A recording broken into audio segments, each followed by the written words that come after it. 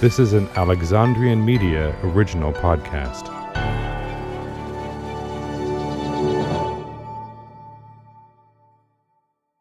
This week on the Composer Chronicles, we have a very unique episode. Today, I am excited to introduce you to conductor Kevin Fitzgerald.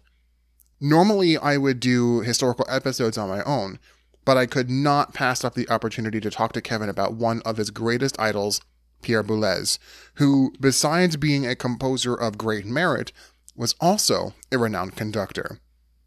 Kevin is the assistant conductor of the Alabama Symphony Orchestra and the music director of the Alabama Symphony Youth Orchestra. He is the founder of the Michigan-based contemporary music ensemble Apex Contemporary Performance, and he has seen substantial success as a conductor of orchestras, opera companies, and other arts organizations nationwide. Kevin has had the distinct pleasure of being able to conduct several pieces by Pierre Boulez, and in just a moment you'll be able to learn a lot more about Boulez himself, as well as Kevin's connection with him.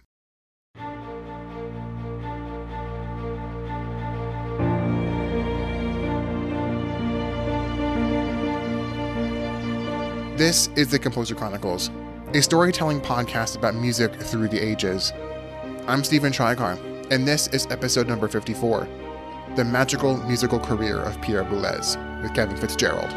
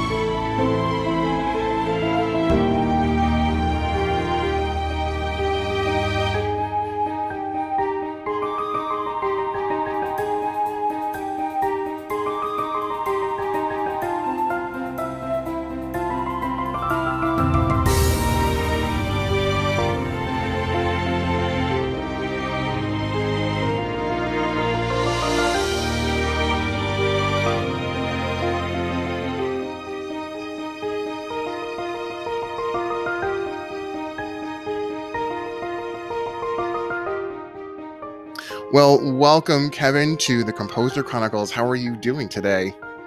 Having a great one. Thank you. Calling in from Ann Arbor, Michigan. Nice. Shout out to Ann Arbor, Michigan. Go Blue! Well, you are a bit of a different guest than we normally have. Normally, we have composers from all around the world. And today, we have a conductor on the podcast. So why don't you tell us a little bit about your journey to becoming the conductor you are, and let's go from there. Awesome. Sure. Well, I'm actually visiting my family, so I'm home in Ann Arbor area, Michigan. Not Ann Arbor proper, but just right outside. I grew up here, and I had no music background until I was 11 when I started in school band, and I didn't want to do gym, so that's why I did band. So I had no prior interest really, and I immediately, it's so cliche, but I immediately fell in love with it and started practicing religiously and getting super into music and learning everything I could about it, and was ended up going to Interlochen Arts Academy to study there, and I'm a trumpet player, by the way, just like you. Yes. So I studied Interlochen, and that's where I started kind of getting the conducting bug, and actually my first performances were there. And then I went on to the Easton School of Music, where I studied trumpet, but in music theory. Thank God for that, actually. And I get a lot of conducting there. I would say it was an unofficial minor in conducting. And then I went to University of Michigan for my master's degree and studied orchestral conducting there. So I was back at home, kind of, hence the Go Blue.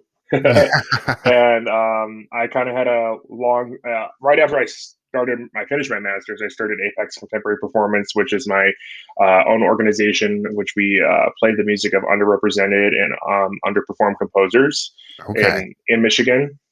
So that covers, people from the BIPOC community, people that, need more opportunities and who need a platform for their music, but also composers like who we're going to speak about today, Pierre Boulez, who, although they are super well known and famous, or infamous, depending how you look at it, their music doesn't get played a whole lot, mainly because of the complexity. So, and the difficulty involved. So we've done, Hans Abrahamson, Unsuk Chin, Ashley Fuhr. I mean, just to name a few composers that we like to mix them all together, those two groups. Yeah, and then a lot of stuff happened, and I got an assistant conductor job at the Alabama Symphony Orchestra in Birmingham, Alabama, and I've had that position since 2018. And I continue to guest conduct, and my focus is contemporary music and working with living composers or recent, I don't want to say recently deceased. That's a little morbid, but composers that reflect more of the vibe of the last 50 years. Yeah, that makes total sense.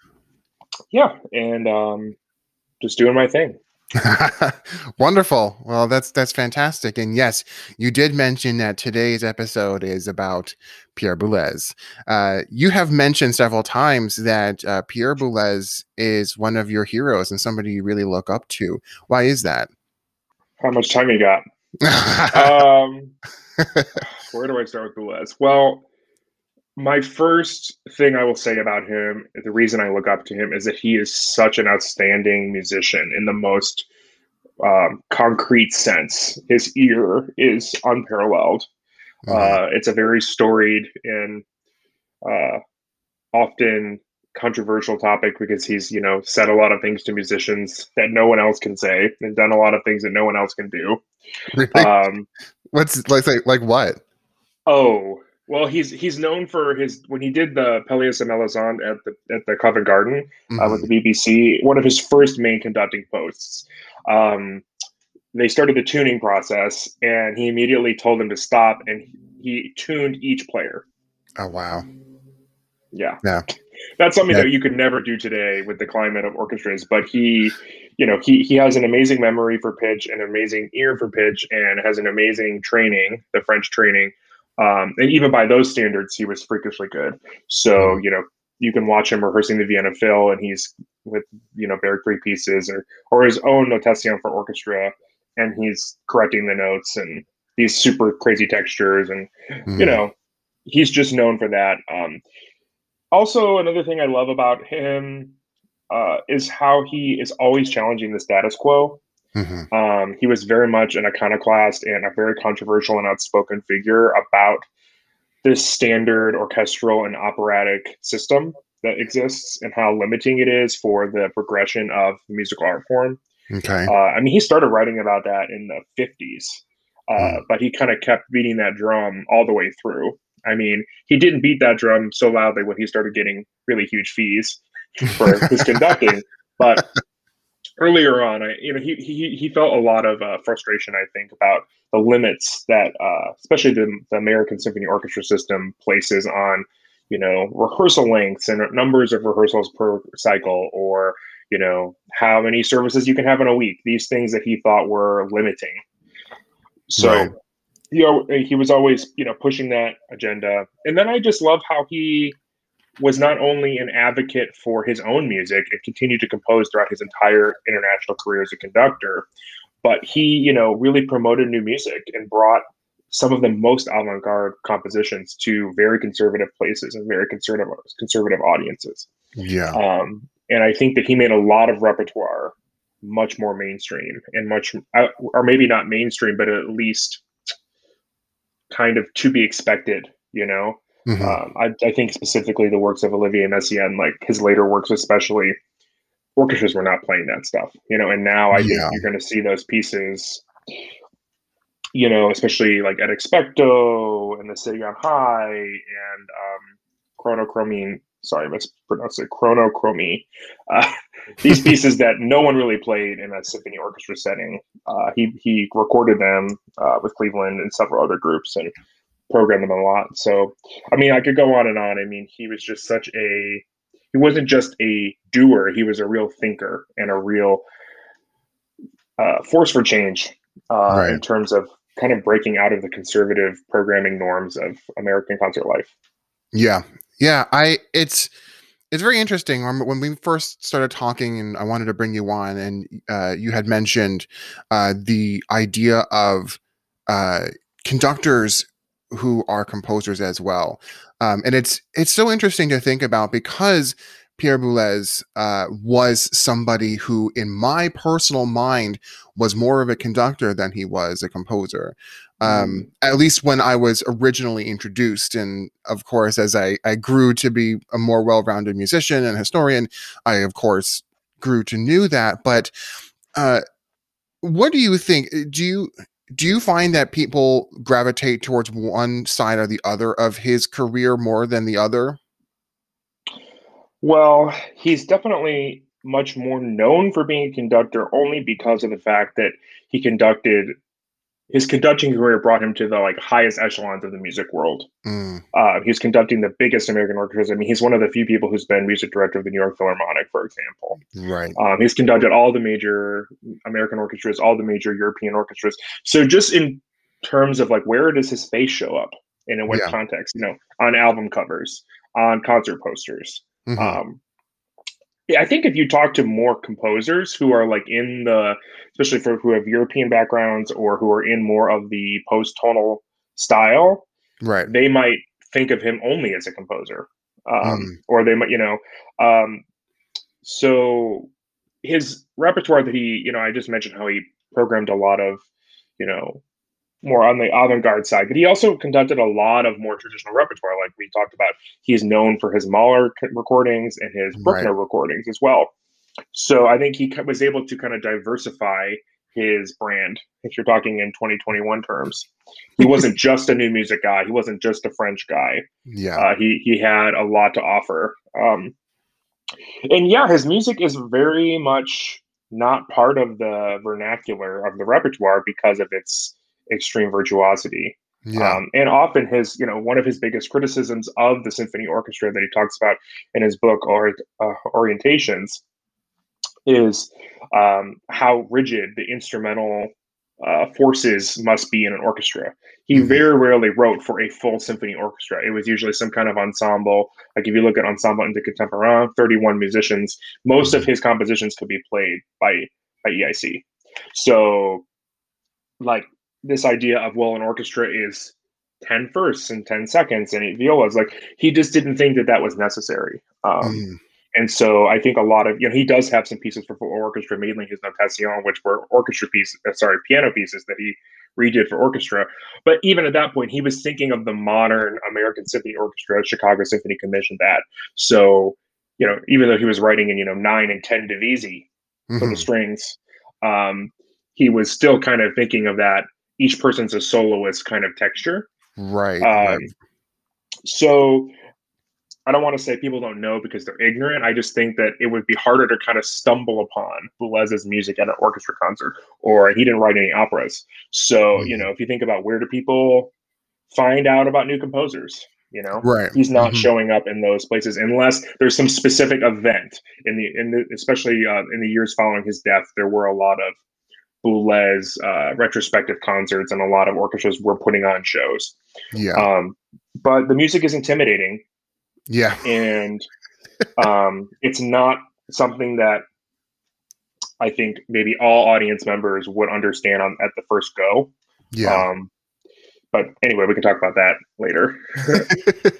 Yeah, it's very interesting to think about because I mean, like you said, he doesn't really write anything for a large orchestra, uh, and some of the things that I have heard don't necessarily fit within like a chamber kind of ensemble. I mean, you can Exactly. so it kind of sits there in the middle of who can play this, and unless we just cut down our orchestra a lot or we add more musicians to our chamber group, where are we going to be able to play this music? And I think it takes a lot of innovation and thinking and ensembles that are already outside of the box to play Boulez's music. And unfortunately, I think because those kind of ensembles are not within the mainstream, Boulez's music also falls within that problem as well.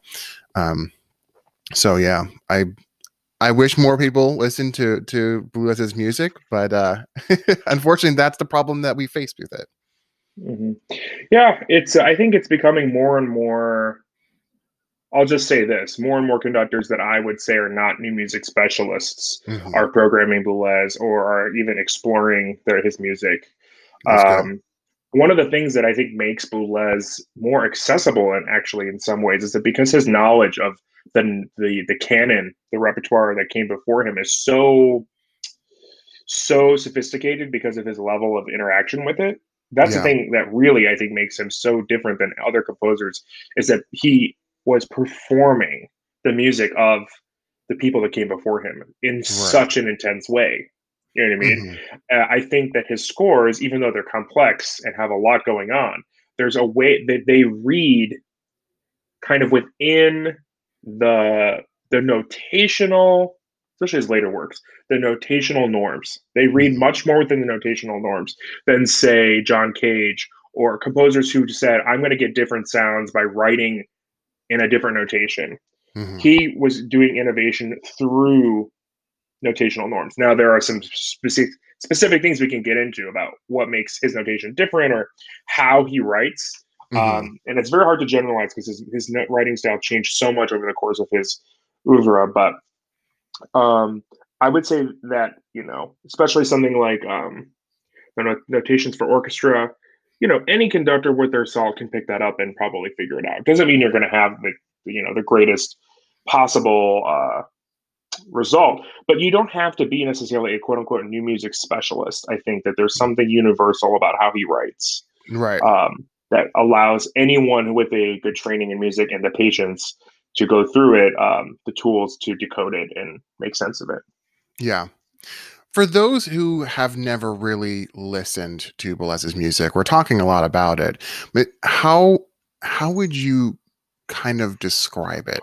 It's a hard Hmm. question, It's a but hard question. Well, I'll give you this. So Boulez, on many occasions, referred to his music as a synthesis of Webern and Debussy. okay. That was his answer.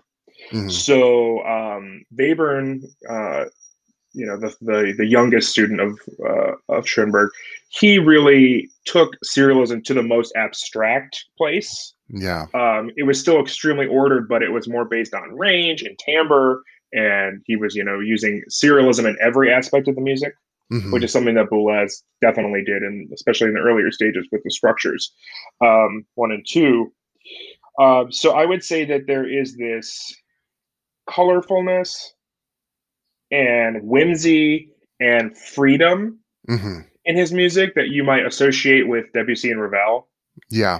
And then there's, of course, this very rigid structure and, 12 tone music, Right. um, that you would hear in Webern. When I was in Switzerland at the Lucerne Festival Academy and we were doing a class with Boulez, unfortunately, was not able to be there, but he originally was, but he was too ill. Mm. Matthias Fincher, the next best thing, was who runs Ensemble into Contemporary, and now his protege, was the teacher. But we got to go to the Paul Soccer Foundation in Basel Okay. and go underground into this James Bond like vault and see Boulez's sketches. Oh And when wow. you look at the pages and pages of sketches of matrices and different, he was very interested in like pitch multiplication, which even is kind of beyond my theory knowledge. But you take a set or a row, and then you get the other resulting pitches based on like a each pitch gets goes through an interval multiplication. So you'll do like a minor second, and then I don't really know how it works. To be honest with you, I'd have to go back and read. But the theorists that were working with us knew how it worked, and I mean, it's just so much thought goes behind the getting the raw material. Yeah. But the beautiful thing about Boulez, in my view, is that he's always thinking about the aesthetic at the end of the day. So Yeah. he's using that raw material, but he's not just like giving you a math problem on a piece. Hmm. He's thinking about the feel and the pacing and the affect. You look at Boulez's scores, especially like the later pieces, like Derive 2 and Sur Six. There's so many descriptive adjectives all over the place about how the music should be played. Um, he's very detailed. Hmm. One of my favorites, and I cannot remember the French word, but it translates. Um, It's so fun to say. I wish I could remember it. It's to tear, to rip away, and Okay. that's what he says for the last chord in Bereave 2. So the music is very evocative. I know that that is a word that gets kind of thrown around a lot, but when I'm listening to him, I always kind of know the vibe that he's going for. Yeah. You know, you can always put words to it. It is abstract, but it's not so abstract. I feel like, he talks about pure expression a lot in some of his interviews. And I think that, the compositional process of saying, okay, I want my music to be mysterious. You Hmm. know, if you give him a word, I feel like he could, even within his rigid system, create a mysterious sounding thing. Does Yeah. that make sense? Oh, I think it goes absolutely. back to his roots with Mallarmé and the poetry, Yeah. and Debussy and Mallarmé and that through line, and this idea of impressions, making an impression of something. Yeah. Using words and certain types of implications. It's not angry, obvious. It's like the impression of that, Yeah. or whatever the idea may be. So it's extremely evocative, and his music goes from the whole emotional spectrum to, or I should say, expressive, because it might not be all about emotions the way romantic composers were. He hated that. Right. Oh, yeah. But expression of low energy or peacefulness, all the way to complete frenzy and out of Yeah. in a ballistic kind of way. Mhm. So yeah, I don't think Boulez is enjoyable if you're listening to it in a passive way. Yeah. I think you have to really submerge yourself. And beyond that, I think that one thing that connects him to his conducting is that his music has a physicality to it. Mhm. Like when you watch people play Boulez's music, it makes more sense Yeah, I than was when just you just thinking hear that. it. Yeah. Mhm. And I think that's another thing that comes into his conducting because he's a huge fan of virtuosity, and he talks about how he likes the conductor to have virtuosity too. And there's a lots of things that are hard for the conductor in his music.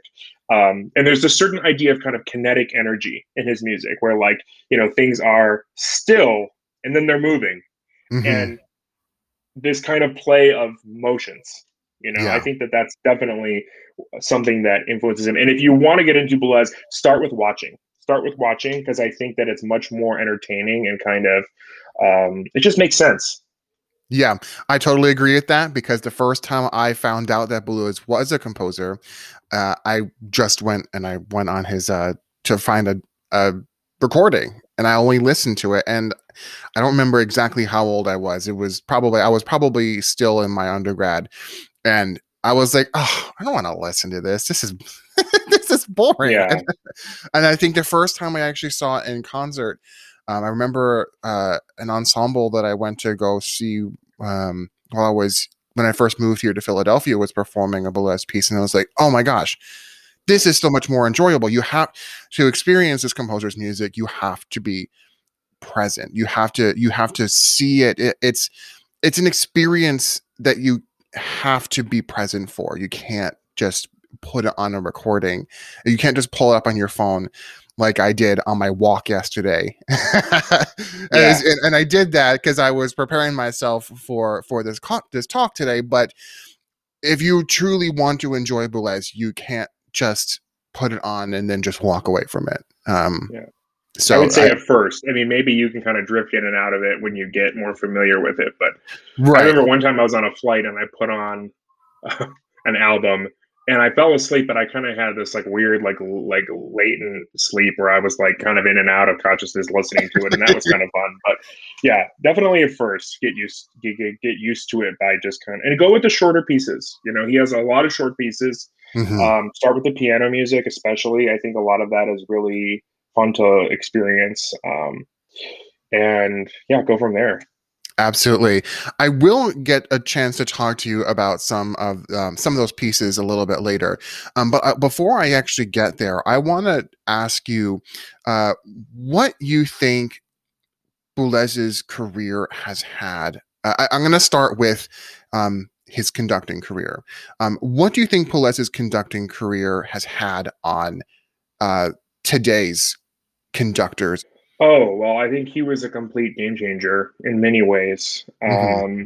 He was the antithesis of, or he was a complete foil to someone like Leonard Bernstein.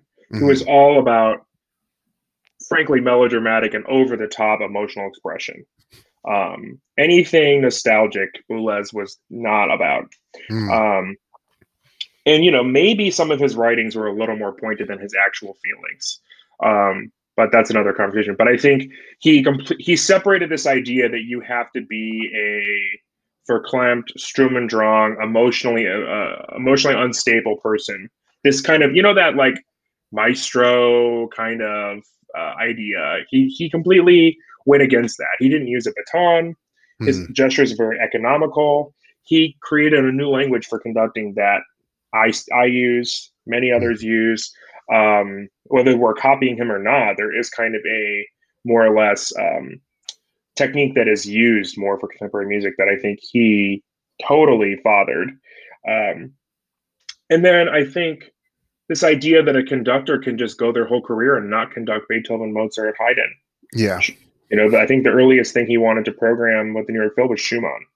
Yeah. And he refused to conduct Brahms. So, you know, this idea that you can say no, and like you don't have to, you can create your own repertoire and you don't have to be a jack of all trades. You can specialize. And I think he was just a real class act, you know. And I mean, he was very private about his personal life, and there's not much that people know, but he was always punctual, polite, unless he was reading your music. And by reading, I mean like Drag Race style reading. Right. And, you know, I never met the guy, but everything I've read about him, I've read pretty much every book there is about him. And he was just very intellectual and polite and focused on the work, disciplined. You know, they say he slept on a little cot that wasn't comfortable at all, and he barely slept, and he basically studied all the time. So whether that's actually true or that's just a kind of a picture of this monastic life that he apparently led, I'm not sure. But I like to believe it. You know, they say don't meet your heroes. And maybe I needed to keep this idea of him kind of being that way. But, you know, he never had any public scandal. Like he never had any, he was never married. There was speculation about his private life, but he never had like a public relationship. He was just kind of, his perception was that he was all about the work. So I think that was kind of an interesting thing. He also just set this unprecedented standard for like what a conductor's ear should be like. You know, because after him, we all have something to live up to or measure ourselves against, you know? Of course, yeah. So I think there's that for sure.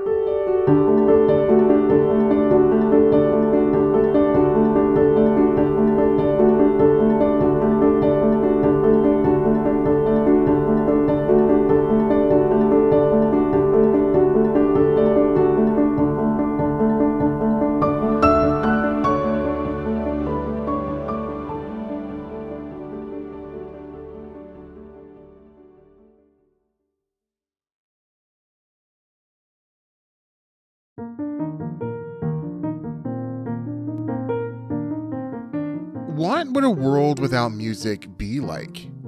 I certainly don't want to know. This podcast would not exist.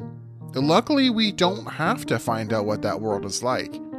I do a lot of listening in a day between all of my favorite music and podcasts, and it's not just for entertainment.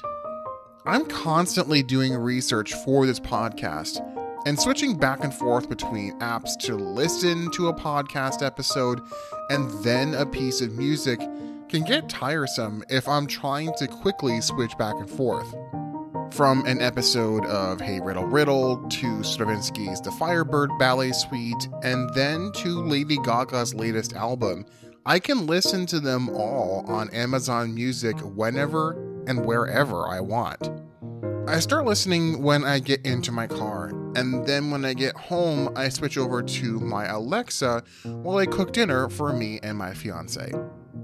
Listeners of this podcast can join me in listening to all of the best music and greatest podcasts on Amazon Music Unlimited right now when you sign up today at getamazonmusic.com/The Composer Chronicles and get your first 30 days for free.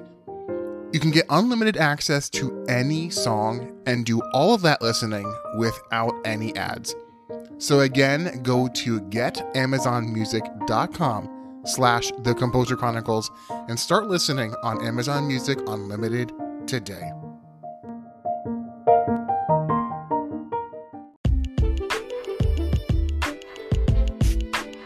Hey there, it's me, your host Steven. Aside from being a host of this podcast, I am the founder of Alexandrian Media, a growing production company based in Philadelphia that aims to make art and culture accessible to those in our modern era.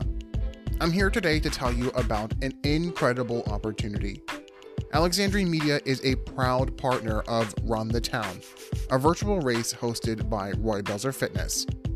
If you're someone who is normally quite active but haven't been able to get out there and run races or done any fitness-related activities or sports, then this is a perfect opportunity for you. Run the Town is a virtual race that can be done anywhere in the world. This fundraiser will aid in bolstering the Roy Belzer Fitness Scholarship Program, benefiting all those that are looking to pursue their fitness journey, to feel better, and to live a healthier lifestyle, but are financially incapable of getting started. If you're a listener to any of my podcasts, you'll know that I've been a student of Roy's for just about a year now, and I've been a huge supporter of his class. Roy Belzer Fitness has been the best support system I've needed to work on my health, and that's why I'm here to tell you that listeners of this podcast can sign up to Run the Town for 10% off your choice of 3 races: a 5K walk/run, a 10K walk/run, or a half marathon race. And yes, I did say walk/run because you do not have to run this race. Join me and let's together help Roy Belzer Fitness hit their goal of 1,000 racers across the US and give people looking to jumpstart their health and fitness journeys the chance to get personal training. Click on the link in the show notes to sign up right now. I hope to see you there.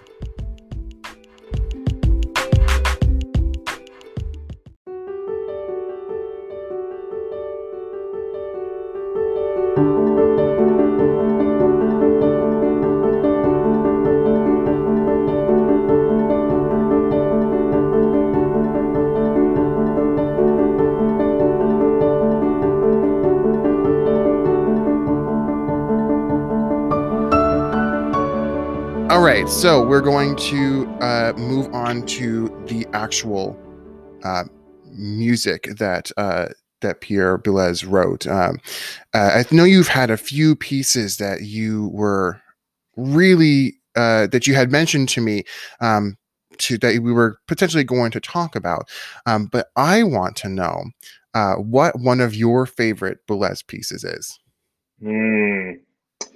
So many. My all-time favorite is S1E54 for 3 pianos, 3 percussion, and 3 harps. Wow, that's it is what my an all-time instrumentation. favorite piece. Yes, I mean it's one of my favorite pieces of any genre, but it is by far my favorite Boulez piece. No matter how many times I listen to it, it still makes me like giggle with delight when I listen to it. Yeah. Yes, I'm obsessed with it. And it's interesting. It's a piece that I've specifically not really. I mean, there was a chance I was going to perform it in the recent past, but I'm holding out and I'm waiting because I don't want to get to know it too well because I still want to be intrigued by it. I find that when I really know a piece and I've kind of cracked it in a way, it's not that I don't love it. It just doesn't have the same mystery to me, you know? Yeah. I've had that same experience. Yeah. Yeah. So I don't want to lose that with S1E54. So I will listen to it and I will, listen to it a chunk at a time and kind of let my imagination wander. Mm-hmm. And I have a score. It's bound. It's a giant 11x17 that I printed off, but I don't really want to open it. I don't want to break the seal, so to speak, yet. I know I will, but yeah, not yet. I had that actually, not with the Boulez piece, but I had that same experience when I first discovered Elgar's Enigma Variations. I was like, I don't want to study this piece at all. I want this. You want to keep it an enigma. Yes, exactly.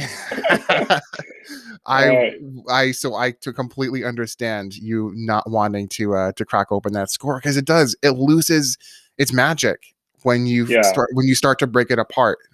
You start to see the humanity in it, and you don't want that. Yeah, and for me, it's about you take on a responsibility so that the other people can experience it. Mm-hmm. If I'm doing my job correctly, it's not that I'm not experiencing it when I'm conducting, but I've spent so much time synthesizing the information that it's now really, I don't want to say a burden, but it's kind of the burden of the performer to give the audience that magic, right? Yeah. I'm sure people who are on Broadway who have to do the same show, 500 times in a year feel the same way. Like, it's not the same magic for them every time, but it's their duty as artists to bring that. So the other favorite is S1E54, Okay. which is another amazing piece that he revised 4 times. That's the thing you need to know about Boulez if you're new to Boulez. He was a avid reviser.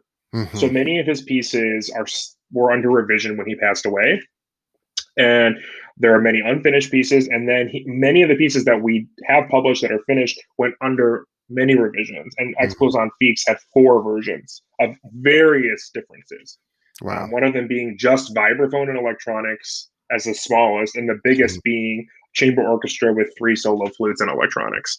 So that one I wanted to mention because there's an amazing performance of it with Boulez conducting very late in his life with the Berlin Philharmonic. And Emmanuel Pahud is the flute soloist. Oh, wow. And I believe Sophie Cheré from Ensemble Intercontemporain is one of the other flutists, and I'm not sure who's the other. There are 3 flutists total. The main solo flute, and then 2 flutes that he calls the shadow flutes. That kind of play in an echo of what the flute plays. Wow. That makes sense. So, and it's this amazing echo effect that is acoustic, not just with the light. It's not, it's so easy to make echo in an electronics. I think he was kind of like at the electronic people or not electronic people, but this idea of electronic manipulation, because he's going to do the echo with acoustic instruments in notation, as opposed to what's an obvious use of electronics. Oh, we'll just do an echo. We'll put a filter on it, and it will just kind of it'll just like fade out. There is some of that with the processing, but definitely check that out. Again, the only word I can use is just delightful and surprising. I'm always surprised by Boulez. No matter how many times I've listened to the piece, the timing of the events, that's the thing that sets him apart. Many composers can come up with a great set of pitches and sonorities. Many composers can come up with great motives. But the thing that I think sets Boulez apart is that his timing of when we go from one event to the next, when the form needs to change, just moving from one pitch to the next. When to introduce a new pitch. He just has an incredible ear. Sorry, this keeps sliding out. For proportion, form, I think that's probably his greatest gift is for form. He has many short pieces and then a handful of really long pieces, like Sur un Six is like 40 minutes, De Rive 2 is 40 minutes, Répond is 35 minutes. So he has these longer pieces that are maybe forms within forms. So if you're looking at the whole piece, you might be like, that kind of feels like it goes on. But if you look at it in smaller chunks, at least to me. So yeah, those are 2 of my favorites. Why do you think that Boulez was constantly revising? I think it probably speaks to 2 things: his like unwavering perfectionism, which you can see in his kind of his output as a conductor. Everything is so pristine and perfectly balanced, and some people criticize and say sterile. It doesn't have really a huge emotional component to it. But I also criticize that, because I think that some of it, especially his understanding of Debussy and the subtlety of the expression, I think it actually comes through clearer than with a more Wagnerian approach to Debussy, which just makes me want to vomit. I mean, I didn't know him personally. They did tell us, that he at the Soccer Institute that he, because his conducting career was so active, there were long periods where he really didn't compose. So he would, have to stop composing a lot because of his conducting engagements. So I think that had something to do with it, the inconsistency of that compositional time. You can kind of see his works. I mean, it's not standardized like this, but kind of showing up in little blobs, like little piles. time where he had time to compose. And, also maybe because, he has such a knowledge of other pieces, he's just very critical of what a good piece is. And maybe he thought of, he has this famous quote that I'm going to paraphrase about how music is a labyrinth with no beginning and no end. Mm. And maybe he kind of felt like, a piece can never really be done because it can always be refined, or like, what if you live in the realm of curiosity so much, like, what if there was a trumpet here? Like, maybe his imagination was just so strong and his inner ear so good that he kept coming up with new permutations on what he wrote. Also, he would write, I told you about those pages and pages. He had more material. And he did talk about in orientations about how, and I don't know the details of the system, but he's trying to resolve the process that he's using, and that kept going on and on and on and on because of the method he was using. He was using some kind of mathematic system to drive the pitches forward, and it would eventually resolve. But he needed to go. It took a while, or something like that. So again, maybe my theory chops need to be stronger on this, but it's pretty complex stuff. Yeah. When I was listening to those pieces that you sent me to just listen through, one thing that crossed my mind several times was, oh my gosh, this sounds so much like Sarajevo. I heard a lot of influence, and I'm not sure which way it was, which way around it was. I mean, they would both be fairly similar in age, wouldn't they? I think so. He was born in 25. I think they're a generation apart. She was born in 52. Oh, so, okay. So yeah, she was probably influenced by him. Yeah, but I definitely think that there is a emphasis that they share on pure expression. Not necessarily an emotional narrative, but pure expression of an idea or a concept, or a sound just detached from any labeling or interpretation that you might put on it. And I think that's one of the things that people miss when they're listening to more composers who we call maybe modernist. They're looking for something that isn't there. They're looking for meaning as opposed to, or a narrative. As even though Boulez does call Derive 2 a narrative, a mosaic of narrative, or a, what is it? A sort of narrative mosaic. That's what he said. But still, it's not like the music is pretty, so everything's good, and then it becomes ugly, and things are bad, and then it becomes pretty again. Like, that's, if you're listening with that kind of search for a story, I call it stop looking for yourself in the music. Then you're free, because then it's like the sound space is like a canvas in which you get to see you don't see it, but you hear the events come and go. Yeah. And like, you're not as detached. So if you listen to it like just the way you would be like, oh wow, those are three beautiful colors I see on this Rothko, oh wow, like that's an amazing sonority. One of the things I love about Boulez is that I often can't tell the sonority, who's playing, because the sonority is so specific. Exactly. The ranges of the pitches within the instruments, he finds a way to, sometimes it's very clear who's playing, and sometimes it's very unclear.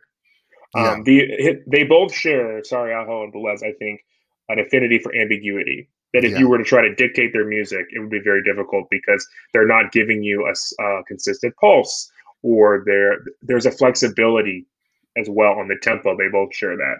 Boulez especially has an obsession almost with subtleties and tempo that I think he feels kind of comes from the Debussy side of it. Yeah, that's exactly kind of how I felt when I think the biggest things that I saw between the two were that ambiguity, that like you said, almost you hear the sonorities, but you don't know where it's coming from. You don't know if there's a specific instrument that is playing that, but you hear something and you just can't quite place what Hmm. what it is. And that's a really special thing in music. I think it's so it's kind of like putting magic into it, kind of just Yeah, it, I I use that word I all the love time it. to describe Boulez magic. Yeah. It's Yeah. sound magic.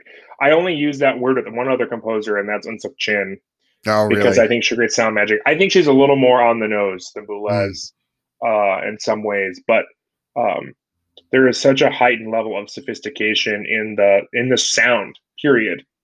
Um, that yeah, you can. It's often hard to tell, and the doublings and the orchestration is so sophisticated. I should say, in mm, the most the use of the instruments in like the most pure way. I mean, I'm using orchestration in the most pure way. yeah. The employment of the instruments within the composition. Yeah. So, what are some pieces that you think may not be some of your favorites, but are definite pieces that have kind of had an impact in some way? Well, I think we can start first with blanking. I just had the name. Structures 1 and 2. Okay. His pieces for two pianos. Those were kind of his breakout pieces, where he was really rigid in in that was where every single element of the music was serialized: the rhythm, the pitch, the articulation, Mm, and the dynamic. And he kind of picked up from Messiaen's piece something of some blank of various variable pitches and rhythms. It's another piece for piano, and it's very similar in its vibe. mm. He had an interesting relationship with Messi, and maybe we can get to that later. But I think that just kind of, again, you're asking about like what composers take away. I would say that it's a very hard piece to listen to. It's not really enjoyable, Mhm. um, but it's kind of like a snapshot in compositional development, like a historical snapshot, if you will. It's Right. something that every music history class covers if you're going to do 20th century music, Mhm. especially structures 1A. That's the famous one that usually shows up on listening. Um, let's see. There is this incredible hardness that people associate with Boulez, harshness that you would get from 1A. But then there's this other, like the Debussy side, this Mhm. softness, this roundness, this freeness. Mhm. Freeness is one of the words that Boulez uses the most when he's talking about the music of his he loves. That's what he says about Sur Francis, is that it's his favorite piece, um, or his most important work, because Mhm. it's the most free. Yeah. So one thing people don't really realize is that even though Boulez was very structured with pitch, he Mhm. actually has a lot of aleatory in his music, a lot of uh, very flexible time. Uh, timing meaning the tempo is very flexible. A lot of kind of um, Cagean ideas where you hold a sonority and then someone has to kind of improv during that sonority. Mhm. Um, and I just immediately think back to his improvisations 1 and 2 on Mallarmé for percussion ensemble and soprano, Yeah. which I had the pleasure of actually conducting. I did the first one twice and the second one once with Dr. Amy Petchandrelli, who's at the Baylor School of Mhm. Music now, teaching voice down in Texas. Amazing artist. You guys should check her out. Uh, and we did that at University of Michigan with the percussion ensemble there. So another shout out to Dr. Joe Gramley, who is actually I don't think he has a doctorate. Joe Gramley, he's down at Indiana University now teaching percussion, but All he gave us right. this opportunity to do these Boulez pieces. Um, and in those pieces, it's very free much of the time. There are lots of fermatas and aleatory happening in the percussion, lots of the tempo. He uses arrows to indicate the changes in tempo. So Okay. you're going, let's say, 60, and then there's a little fluctuation forward and then a little fluctuation back. Like these things that we would probably in romantic music call rubato. Mm. He's notating that. And instead of using hyper complex rhythms, I would say compared to maybe some of his, I was going to say colleagues, but maybe just people like Stockhausen or Xenakis or people that he kind of came up with, Mm. um, he chose, I think, to alter the time more than the rhythms. Okay. So it's not like Warnen where you have a 5 or a 6 over a 7 or an over a 9, or you have to or Fernie Howe with the nested tuplets and things. It's more like I said, it's kind of more in the notational zeitgeist that we're used to, but Yeah. the complexity and the ambiguity comes from a lot of tempo fluctuations, Okay. which I think connects to his conducting, because I think I can almost imagine him using, gesturing with his conducting to kind of feel the flow of a line. And there's this Right. elasticity that his music has that you rarely find in contemporary music. You rarely find music that is elastic. It's Right. usually very strict, right? Because the composer is trying to control how the musicians play it. Right. So I would say I don't know how many composers have been directly influenced by that, because frankly, a lot of the composers I know aren't super into Boulez. But Yeah. I think if you were to ask maybe someone like Nina Senk, or definitely Matthias Pincher, who studied Yeah. with Boulez, their music has some of that flexibility into it as well. Wonderful. Before you mentioned the Boulez and Messiaen's relationship with each other, you care to elaborate on that a little bit? Well, again, I wasn't their friend. I didn't know the tea at the time. But at first, Boulez worshipped Messiaen. He Uh, loved him. He was in his private class outside of the conservatoire, and then Messiaen was such a radical that the school wouldn't give him a position. They let him teach a course in analysis that he mm, took, that Boulez took, and then he actually, once he won his first prize, he got a little cocky, and he refused to take the prescribed professor's class on mm, counterpoint. He said, like, I'm above this. This is, forget this guy. And he started a petition to get Messiaen to be on faculty full time at the conservatoire. And I don't oh, think it wow. worked out, but he tried, and they were close. Unfortunately, Boulez has a sharp tongue, and he was very critical of anything nostalgic or backward looking or neo romantic, or and he felt that the Tarango Lila Symphony was. He said it made him vomit. Which, if you don't believe me, it shows up in his the Guardian, his obituary in the Guardian. Oh, Um, and of all the Boulez pieces he's conducted and performed, he's never performed or conducted. Well, he's ever recorded Tarangalila, and I can find no record that he ever conducted Tarangalila. wow. Myung Yeah. Won Chung basically did that for him and championed the piece. But when he came out against Tarangalila, they had a falling out for 5 or 6 years, and I'm not sure quite when they patched things up, but they did, according to what I've read. And he's went on to conduct many of his pieces, and record many of his pieces, mainly his later pieces. But you have to remember too, like, Boulez started at the conservatoire in 44. The Tarangalila was written in 49. Which college kid didn't have outrageous opinions that he now looks back on and says, like, I don't think that anymore, Yeah. Right. So, like, when I was in high school, I told my theory teacher that I thought Brahms was boring. Now I would never say such a thing, because I don't think Brahms is boring. But yeah, maybe he was so radical about that when he couldn't go back on his word. Hmm. But if anyone knows of a recording or a performance of Boulez doing Tarangalila, please hit me up on Instagram and let me know, because I would love to know about that. Do it. Yes. Um, Messiaen supported him a lot, so I think he felt like yeah. he owed him a bit. But I also think that the hangover from the Wagnerian style that was Yeah. still present in Parisian concert life. I think some of that was still hanging around Messiaen's head. Yeah. Is there anything about Pierre Boulez that you would like to talk about that we haven't covered yet already? Well, one thing I kind of well, first of all, Pierre Boulez and I have the same birthday. Oh, really? Yes, 66 years apart. We have the same birthday. Oh, wow. And I am obviously not claiming I'm like the reincarnation or like I have any connection to him, but there are a lot of mid-Aries season conductors and artists and composers. Celine Dion, Bach.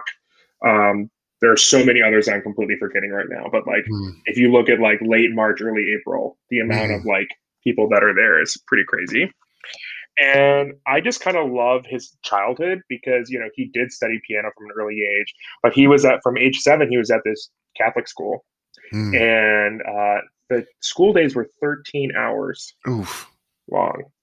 And of course, the French, they're very hardcore about their training of any kind. And his dad was an engineer, and he wanted his son to, get a math training. And they had to fight against his dad a lot to even get to audition. And the first time he's from Eastern France. So first time he got to audition for the Conservatoire in Lyon, he actually was rejected.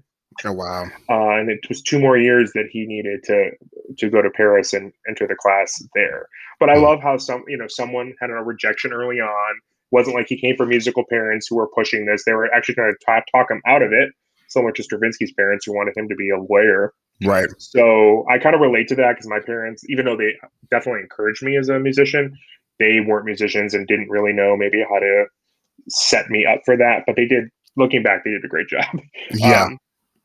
But I love that because he did have kind of a climb to stardom, but it wasn't the traditional, like, oh, he's a prodigy, so let's put him on the stage. He wasn't Barenboim, who was a prodigious pianist, who, by the way, they were very good friends and had a nice, long collaboration. And now someone like Barenboim, who's kind of the champion of the Germanic repertoire. He does Boulez all the time now. He conducts Boulez. So I think it's kind of an homage as well. But my point being, I don't think he had for someone of his stature in the storied history of music, I don't think he has this traditional background, which I kind of love and relate to. Yeah. And he experienced, he had to, when he was first starting out in Paris, he had to, conduct at a little theater, and he had to arrange and write incidental music for whatever they were working on. And I wish we could hear those scores, but we don't have them. But he kind of was scrappy in a way. He had his, and then he was conducting in this kind of shabby theater, and it wasn't a super glamorous job. Yeah. And then he went on to start the Domaine Musicale, which was kind of like, I kind of feel like that's kind of what I did with Apex, like an outlet for my creativity and my art. That I didn't have an opportunity, so I just made one. Right. I kind of have modeled myself after him that way. Yeah. And yeah, I would just say, if you're unfamiliar, especially composers, American composers have a very poor knowledge of European avant-garde composers, I think. Yeah. And they deserve a lot of respect. So yes. I would maybe put down your postmodernist scores that you're studying and put down your Crigliano, no shade, but, pick up some Boulez and look at his notation and his writing. For someone who, I think one thing I'll end on is that I think he was able to write so effectively because he knew what notations worked and didn't work from conducting. Mm-hmm. He's so involved in the throes of what happens when you conduct an orchestra and this is written. How do they play it? Yeah.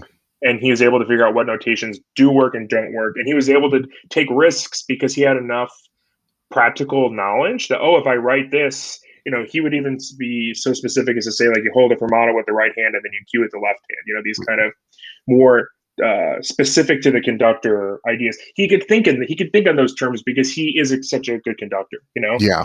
So just not just composers, but like anybody, if you haven't really taken the time to maybe look into his music, and actually, I think it's really beautiful to look at his music, not just listen to it. The scores are beautifully done, and I think it looks so ordered. Yeah. Right? So absolutely. If you're listening to this and you're like, this sounds cacophonous, like maybe you look at the score, and there are actually a lot of his scores on Issue, the document sharing website. And obviously you can order them from Universal Edition as well. Yeah. Wonderful. Well, do you have anything to plug for yourself? Well, you can find me on Instagram at Conductor KFitz. Conductor KFITZ, and you can follow me there. You can also follow my organization Apex at Apex AEPEX CP for Contemporary Performance, Apex CP at Instagram as well. And then my personal website, if you want to check that out, is kevinfitzgeraldconductor.com. Wonderful. And all of those links will be in the show notes, so everybody can go and follow you and follow Apex and learn more and support you and everything you do. And thank you so much for coming on the Composer Chronicles today to share your vast knowledge on Pierre Boulez. Well, there's always more to learn, and I'm just glad I'm able to know enough to talk about it. So thanks for having me. It's been awesome. This episode of the Composer Chronicles was edited by me, Stephen Shigar, with theme music written by Daryl Banner. Find Kevin on social media and keep up to date with his upcoming engagements via the links found in the show notes. If you've enjoyed this episode, consider leaving a rating and a review on Apple Podcasts, Podchaser, or wherever you can leave a rating and a review. If you would like to listen to the pieces discussed in this episode, you can find it on the Composer Chronicles Spotify playlist. Click on the link in the show notes or go to Spotify and type in the Composer Chronicles into the search bar. You can find the Composer Chronicles on Facebook, Instagram, and Twitter at Cron Podcast. When you follow the show on any of those platforms, you'll be kept up to date on all of the latest news. Next week, it's a story of another conductor-composer, Gustav Mahler. Mahler's career as an opera conductor collided with his budding career as a composer of symphonies when he sat down to write his Symphony No. 2, Resurrection, turning the genre of the symphony completely on its head and showing the world that the old ways are not quite dead, just transformed. Thank you for listening. I'll see you next time.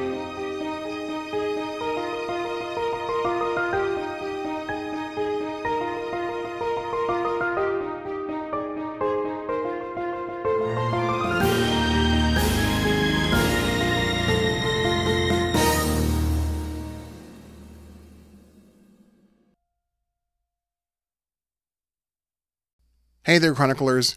If you loved the episode, then you are going to love the upcoming Patreon content.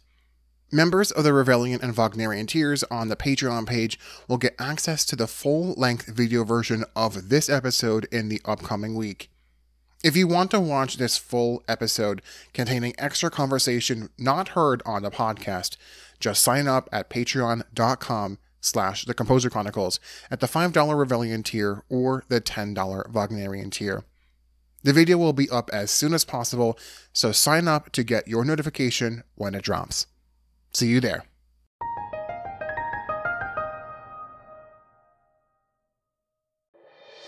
Alexandrian Media, Art and Culture for the Modern Era.